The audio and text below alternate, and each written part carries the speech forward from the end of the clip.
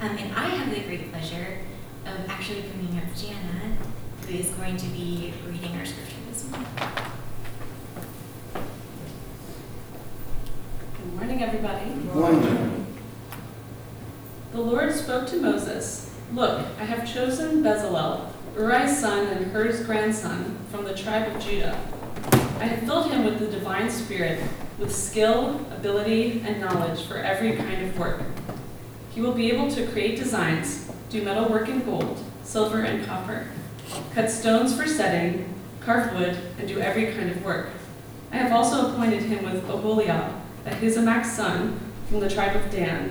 To all who are skillful, I have given the skill to make everything that I have commanded you: the meeting tent, the chests containing the covenant, the cover that is on top of it, all the tent's furnishings, the table and its equipment, the pure lampstand with all of its equipment, the incense altar, the altar for entirely burned offerings with all of its equipment, the wash basin with its stand, the woven clothing, the holy clothes for Aaron the priest, and for his sons for their service as priests, the anointing oil, and the sweet-smelling incense for the sanctuary. They will do just as I have commanded you." This is the word of the Lord.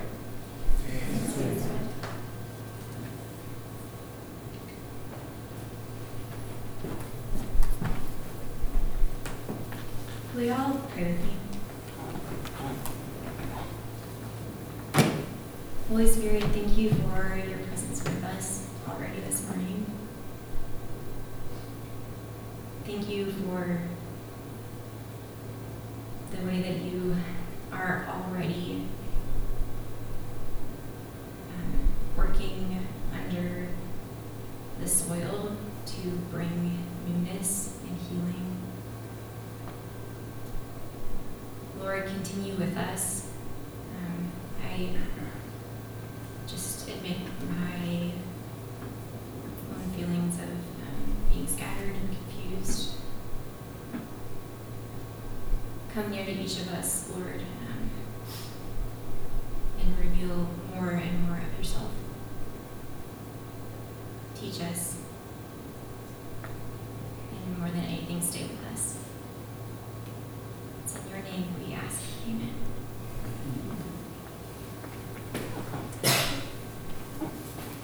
So I'm thankful we do have a lot of visitors this morning, which is really fun. And I'll sort of catch you up to speed about what's been going on this summer. We've been doing this really long, not too long. We've been doing this delightfully robust series on the Holy Spirit, sort of week by week, going through these different images and cameos in Scripture of the Holy Spirit. And I keep sort of week by week actually thinking, oddly enough, about the painter Vincent van Gogh, who is an Impressionist painter. And Van Gogh, I don't know if anyone else really likes the painting of the haystacks, the paintings of the haystacks that Van Gogh did. But Van Gogh did this whole season, this whole series, where he actually just painted the same haystack over and over and over again.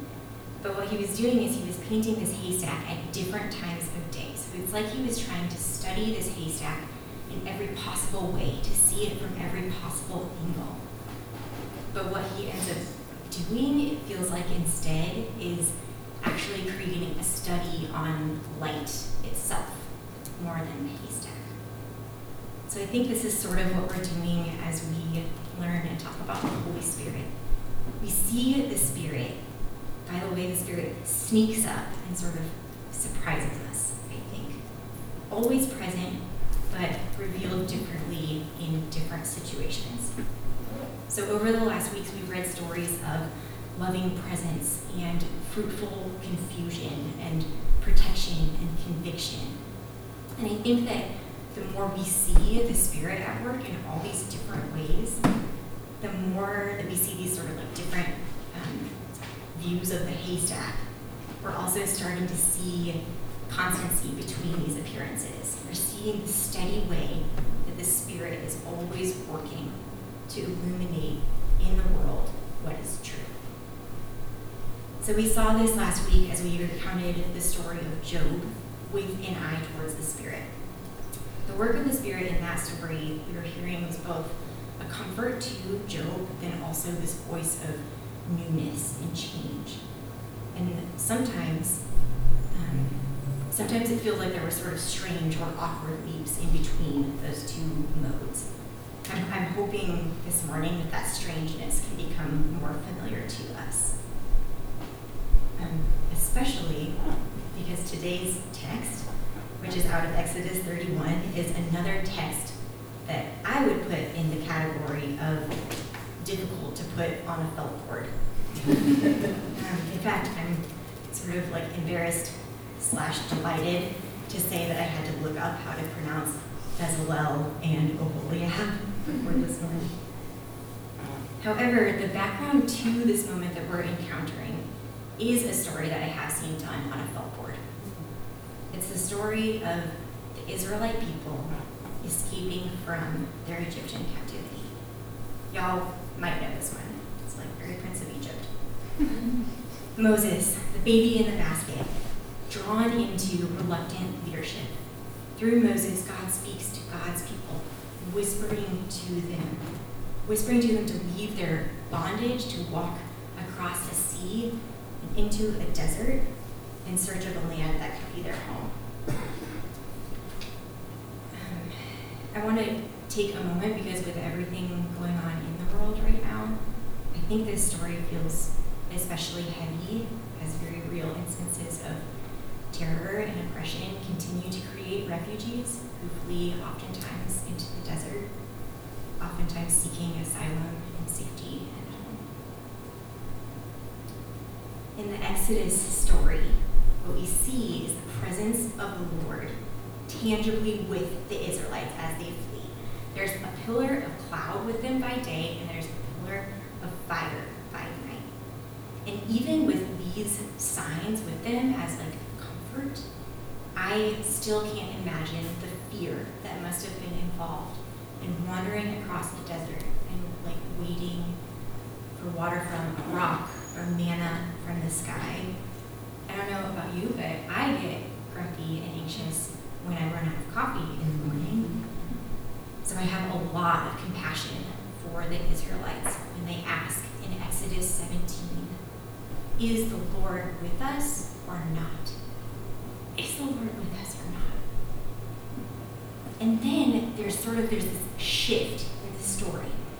And it feels a little bit like what we talked about in God's response to Job last week, that instead of an immediate and tangible relief to the suffering and to the uncertainty, the Lord instead comes near and gives them a surprising vision.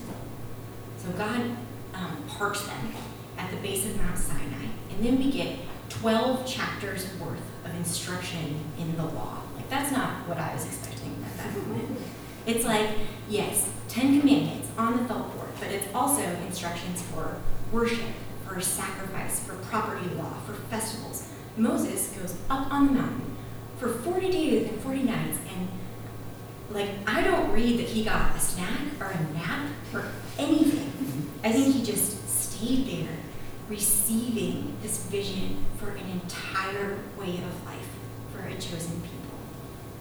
And I have to wonder how much this vision to Moses felt a really far stretch from the physical fragility that they were experiencing right then. And it's in the middle of this that Moses receives instruction for the building of the tabernacle. There's an irony here, that in the midst of a season where food is daily and water is miraculous, the Lord lays out instructions for this lavish, intricate, mobile construction plan. In some ways, it seems to make no sense. And in other ways, I think it's the only thing that makes sense.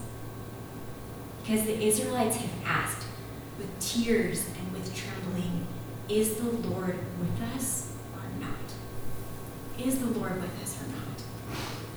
They have been in physical peril. Their bodies have been commodified as slaves. Their bodies have been in danger and in insecurity in the desert.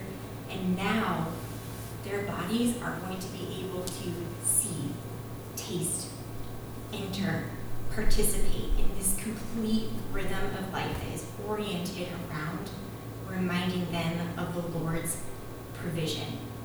This is a beautiful and a holy physical space to remind them that their God is a God of physical deliverance and daily sustenance. Okay, and this is where our text is tucked in, where Bezalel and Oholiab are called by name and where the Holy Spirit, you've been seeing show up all over Scripture, makes an appearance, like a really beautiful fox on your commute to work. And there's this tension, I think.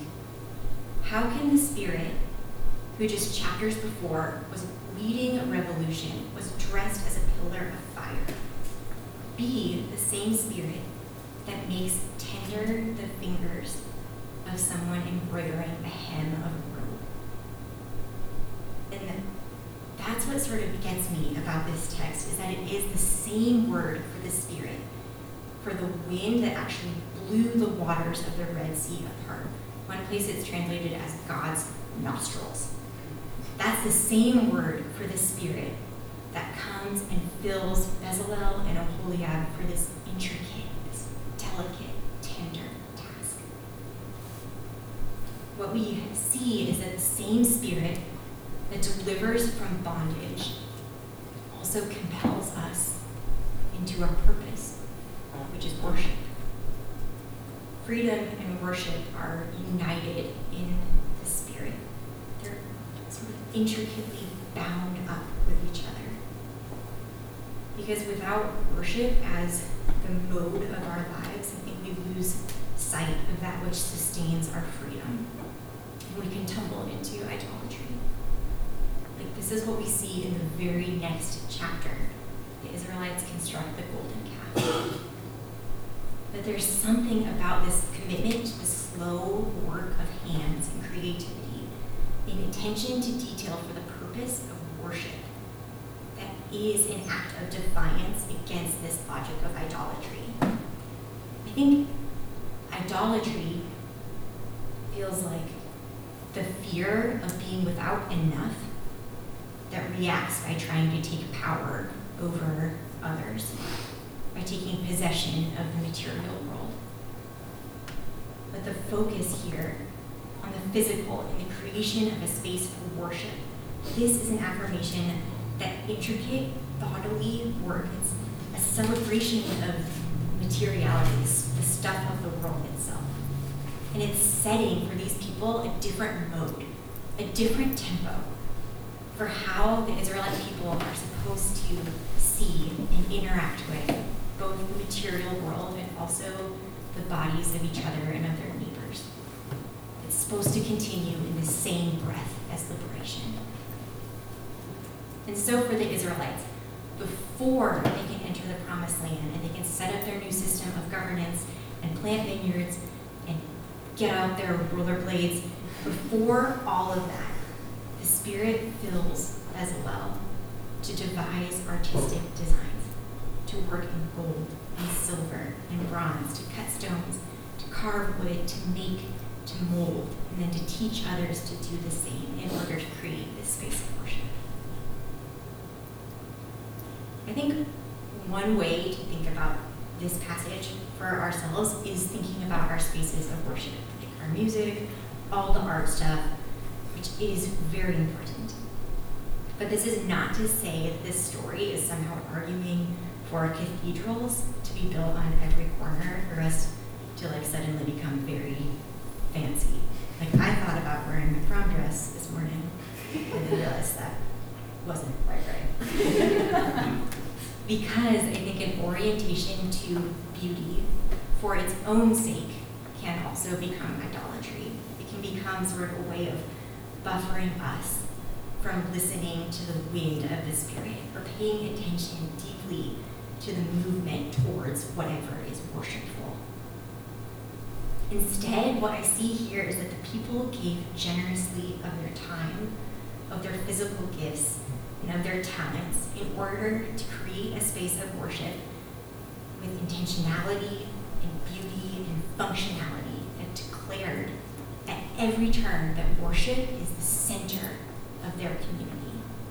That's all of chapters 35 through 40. It's just descriptions of the community coming and working together, working beside each other with their skills and their hands and their ideas. Beyond even spaces of worship proper, like this space, this type of attention, this deep attention to what is good in a space for its purpose, dignifies creation, the created world, in a way that's actually consistent with God's deeply tender act of creating the world with such goodness in the first place.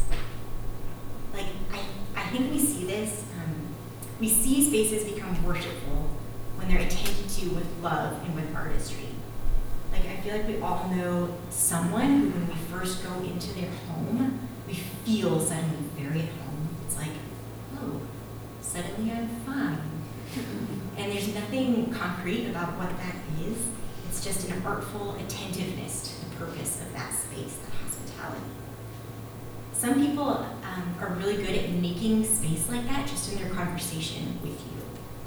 I know someone who keeps an extra pair of sunglasses in his car because he's so committed to giving someone else a delightful passenger experience.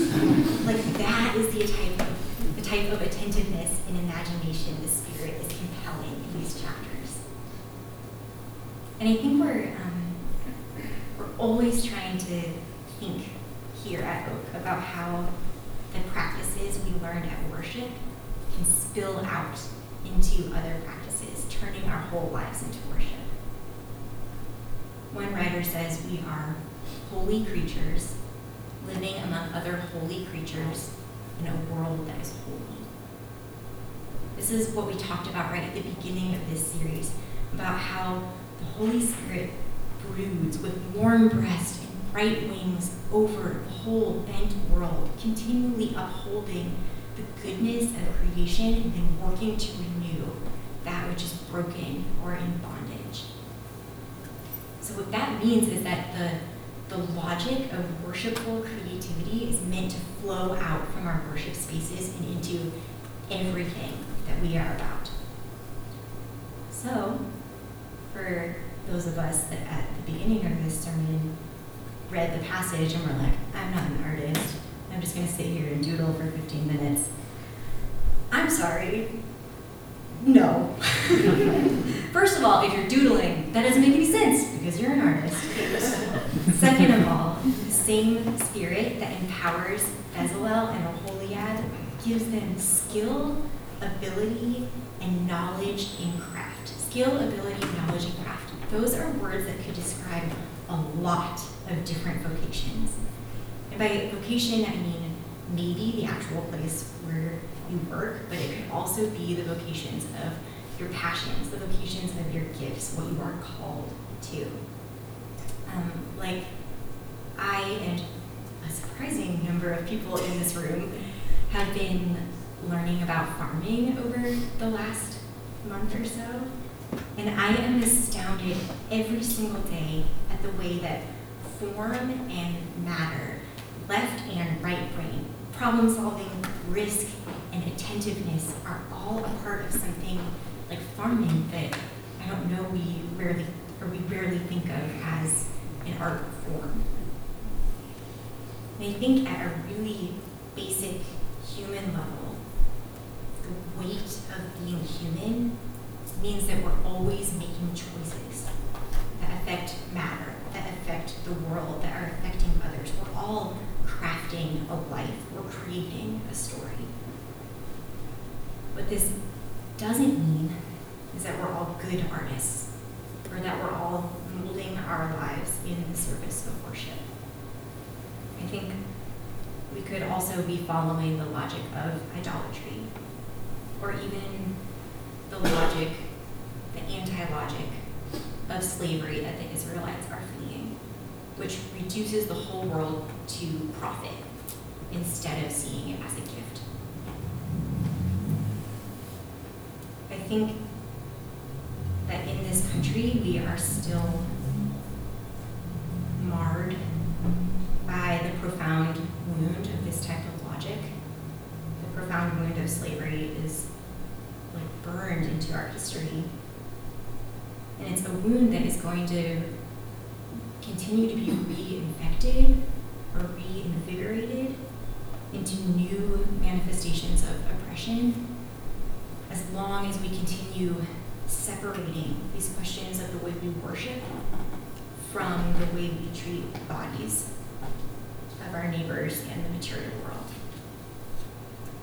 Like, one way I see this in my life, I know that in the artwork that is the way that I am painting the world. Sometimes I paint the world by my choices. I portray it as something that is cheap and disposable and here for my glory and comfort instead of the Lord's. Like, sometimes I know that when I buy what I want, just like food or clothing or stuff, I pretend that I don't know that in the production of those things, certain bodies, oftentimes marginalized bodies, are treated also as disposable instead of holy in a world that is holy. What we see in Exodus 31 is the dignifying of manual labor of creation in a way that I think sometimes we've forgotten as a society. So we push certain professions, we push farmers and manufacturers and technicians and all these embodied professions into more and more hidden spaces.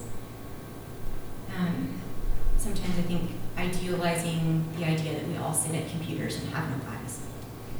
We try and make bodily work less necessary, more efficient and less bodily. And in doing so, sometimes I think we make it less lovely and healthy and skillful.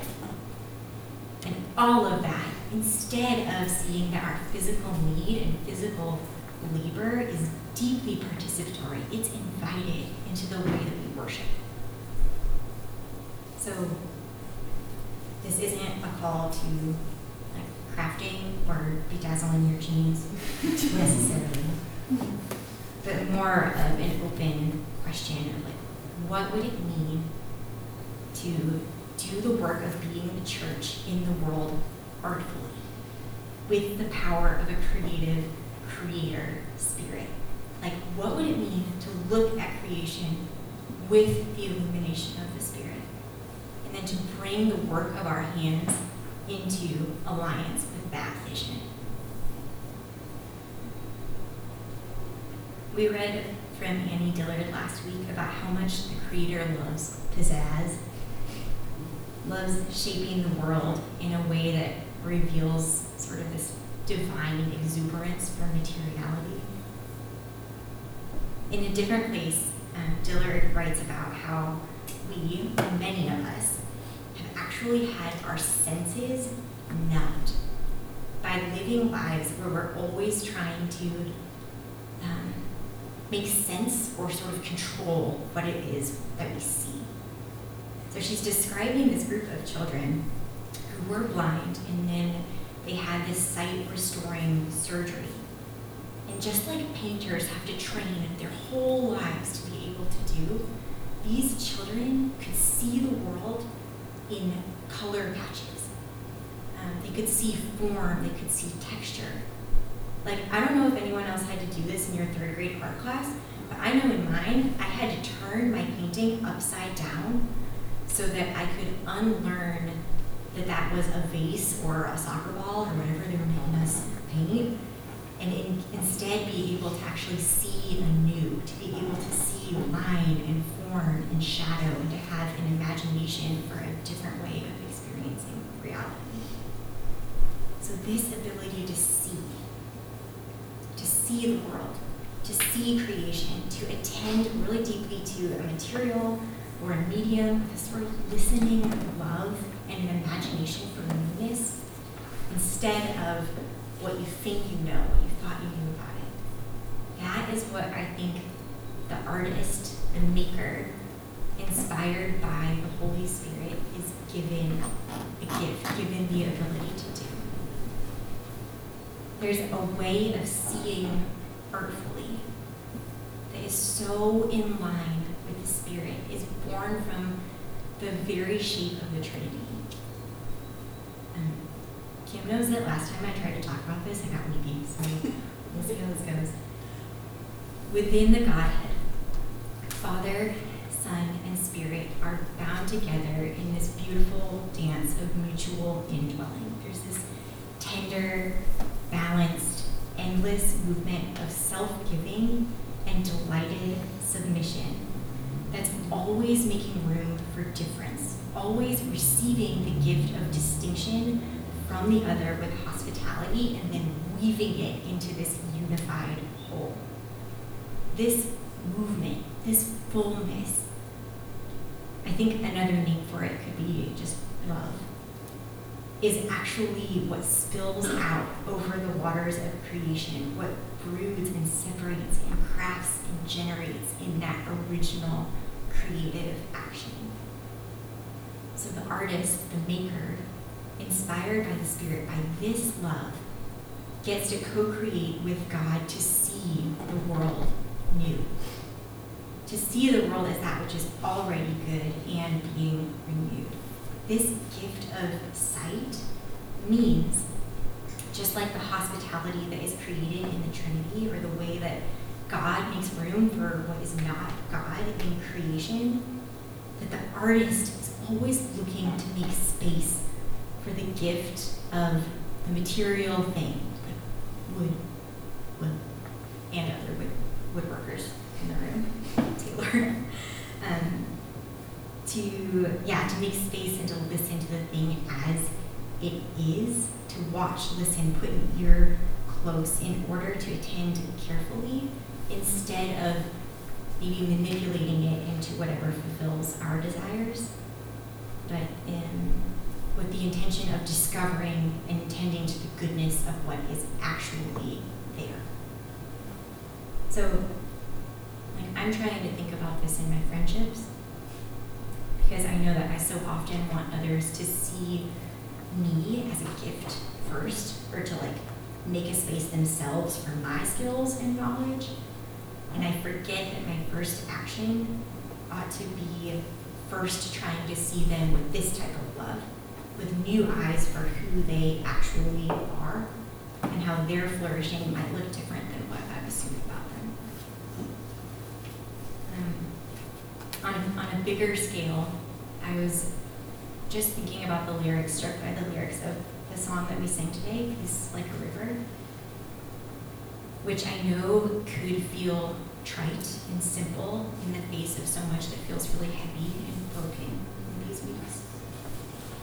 But I have a deep suspicion that for the people of God, called to the work of seeing the world in newness and in beauty, having love like an ocean or joy like a fountain, those aren't sentimental wishes for us.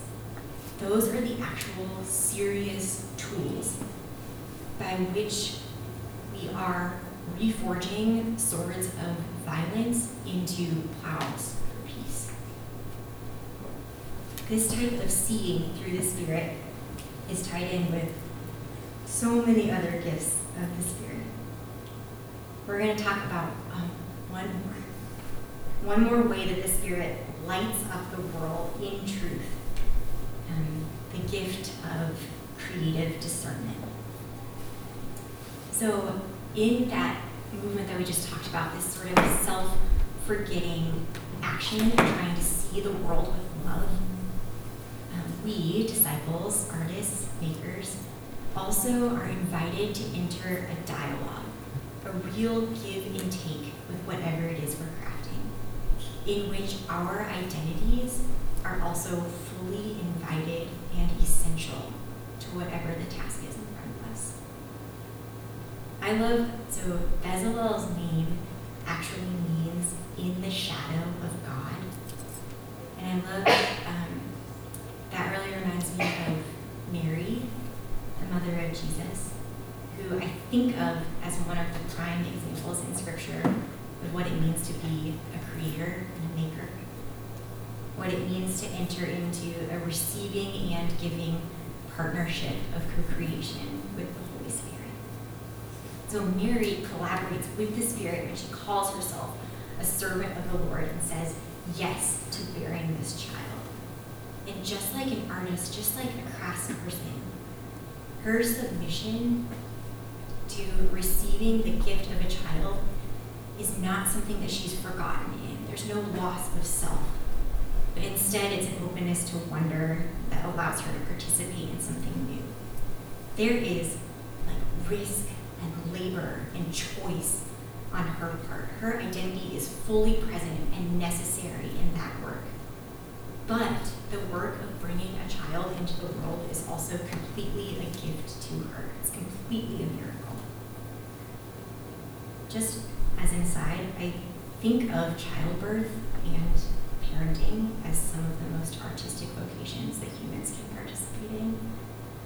Because instead of getting to just enact one's own desires, I imagine that there's sort of a loss of control and a new sense of imagination that is born from hitting your limits. But I also imagine that there's sort of an endless wonder for the being, the person that is coming to its own life right in front of your eyes. I imagine that there's a task of constant discernment. There's this give and take with no rules necessarily, and that's what makes it art. Another way to think about artistic discernment is to ask, through listening and through love, the question at every turn, what is fitting here? What is good? I think makers ask this in physical creation. What is fitting? But we also ask this just in the way we live, in our decisions, in our actions. Because the Holy Spirit is laboring with us towards redemption. And sometimes that's going to look like taking chaos and turning it into a form. But sometimes that's going to look really different. It's going to look like taking staleness and turning it into a holy chaos and disrupting it. So there's always this need for discernment, this need for that gift. Mary's song of praise, Magnificat, is about how God has actually brought low the mighty and lifted up the lowly, turned the whole world topsy-turvy to bring about what is fitting, what is actually beautiful. So the discernment that the Spirit gives is this whisper of what is necessary here, what is wise. This is the wisdom that the woman at Bethany was given when she poured a precious perfume over Jesus' head. The disciples are like, this doesn't make any sense scientifically.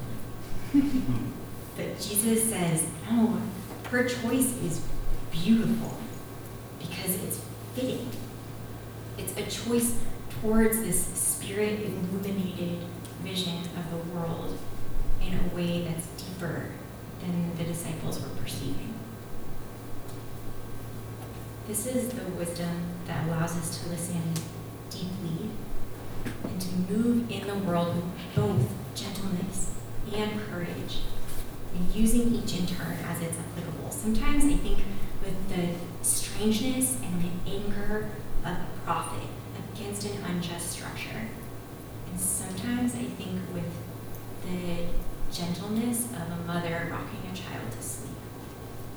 This might mean for us small actions done in deep love. This also might mean speaking boldly, even when you are afraid you might stutter. And the Spirit partners with us, is our friend in choosing what now, what is worshipful now. I know I oftentimes, as an artist, wish that making was based on rules. That would be so nice. I wish that creating was based on laws or on principles that I could see and control. But I also think of the way that laws right now are failing us. The way that laws are boxing us sometimes into being unable to see or hear the faces and voices of our neighbors. I also keep thinking about the way that changing light can reveal something new. And the gift of the Spirit is to come alongside us with both the ability to see the world as something that can be made new, and then also the prompting to weigh our actions against this vision of light. So Bezalel and Oholiab receive the gift of ability, intelligence, and knowledge for a specific artistic task.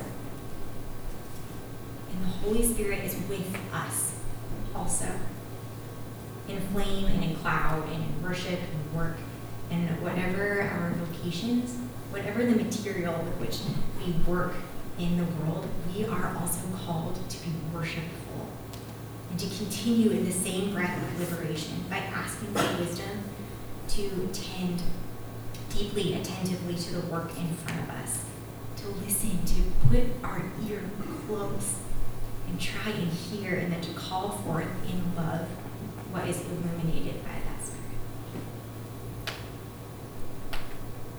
Will you all pray with me?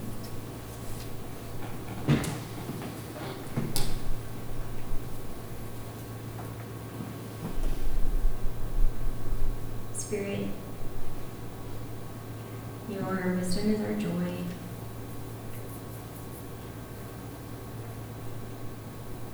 And we thank you just for who you are in that.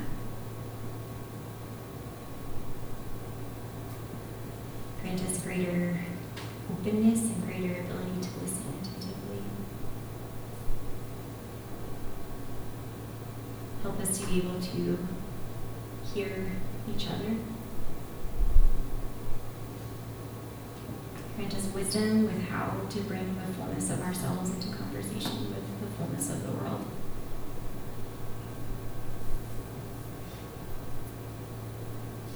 We worship you.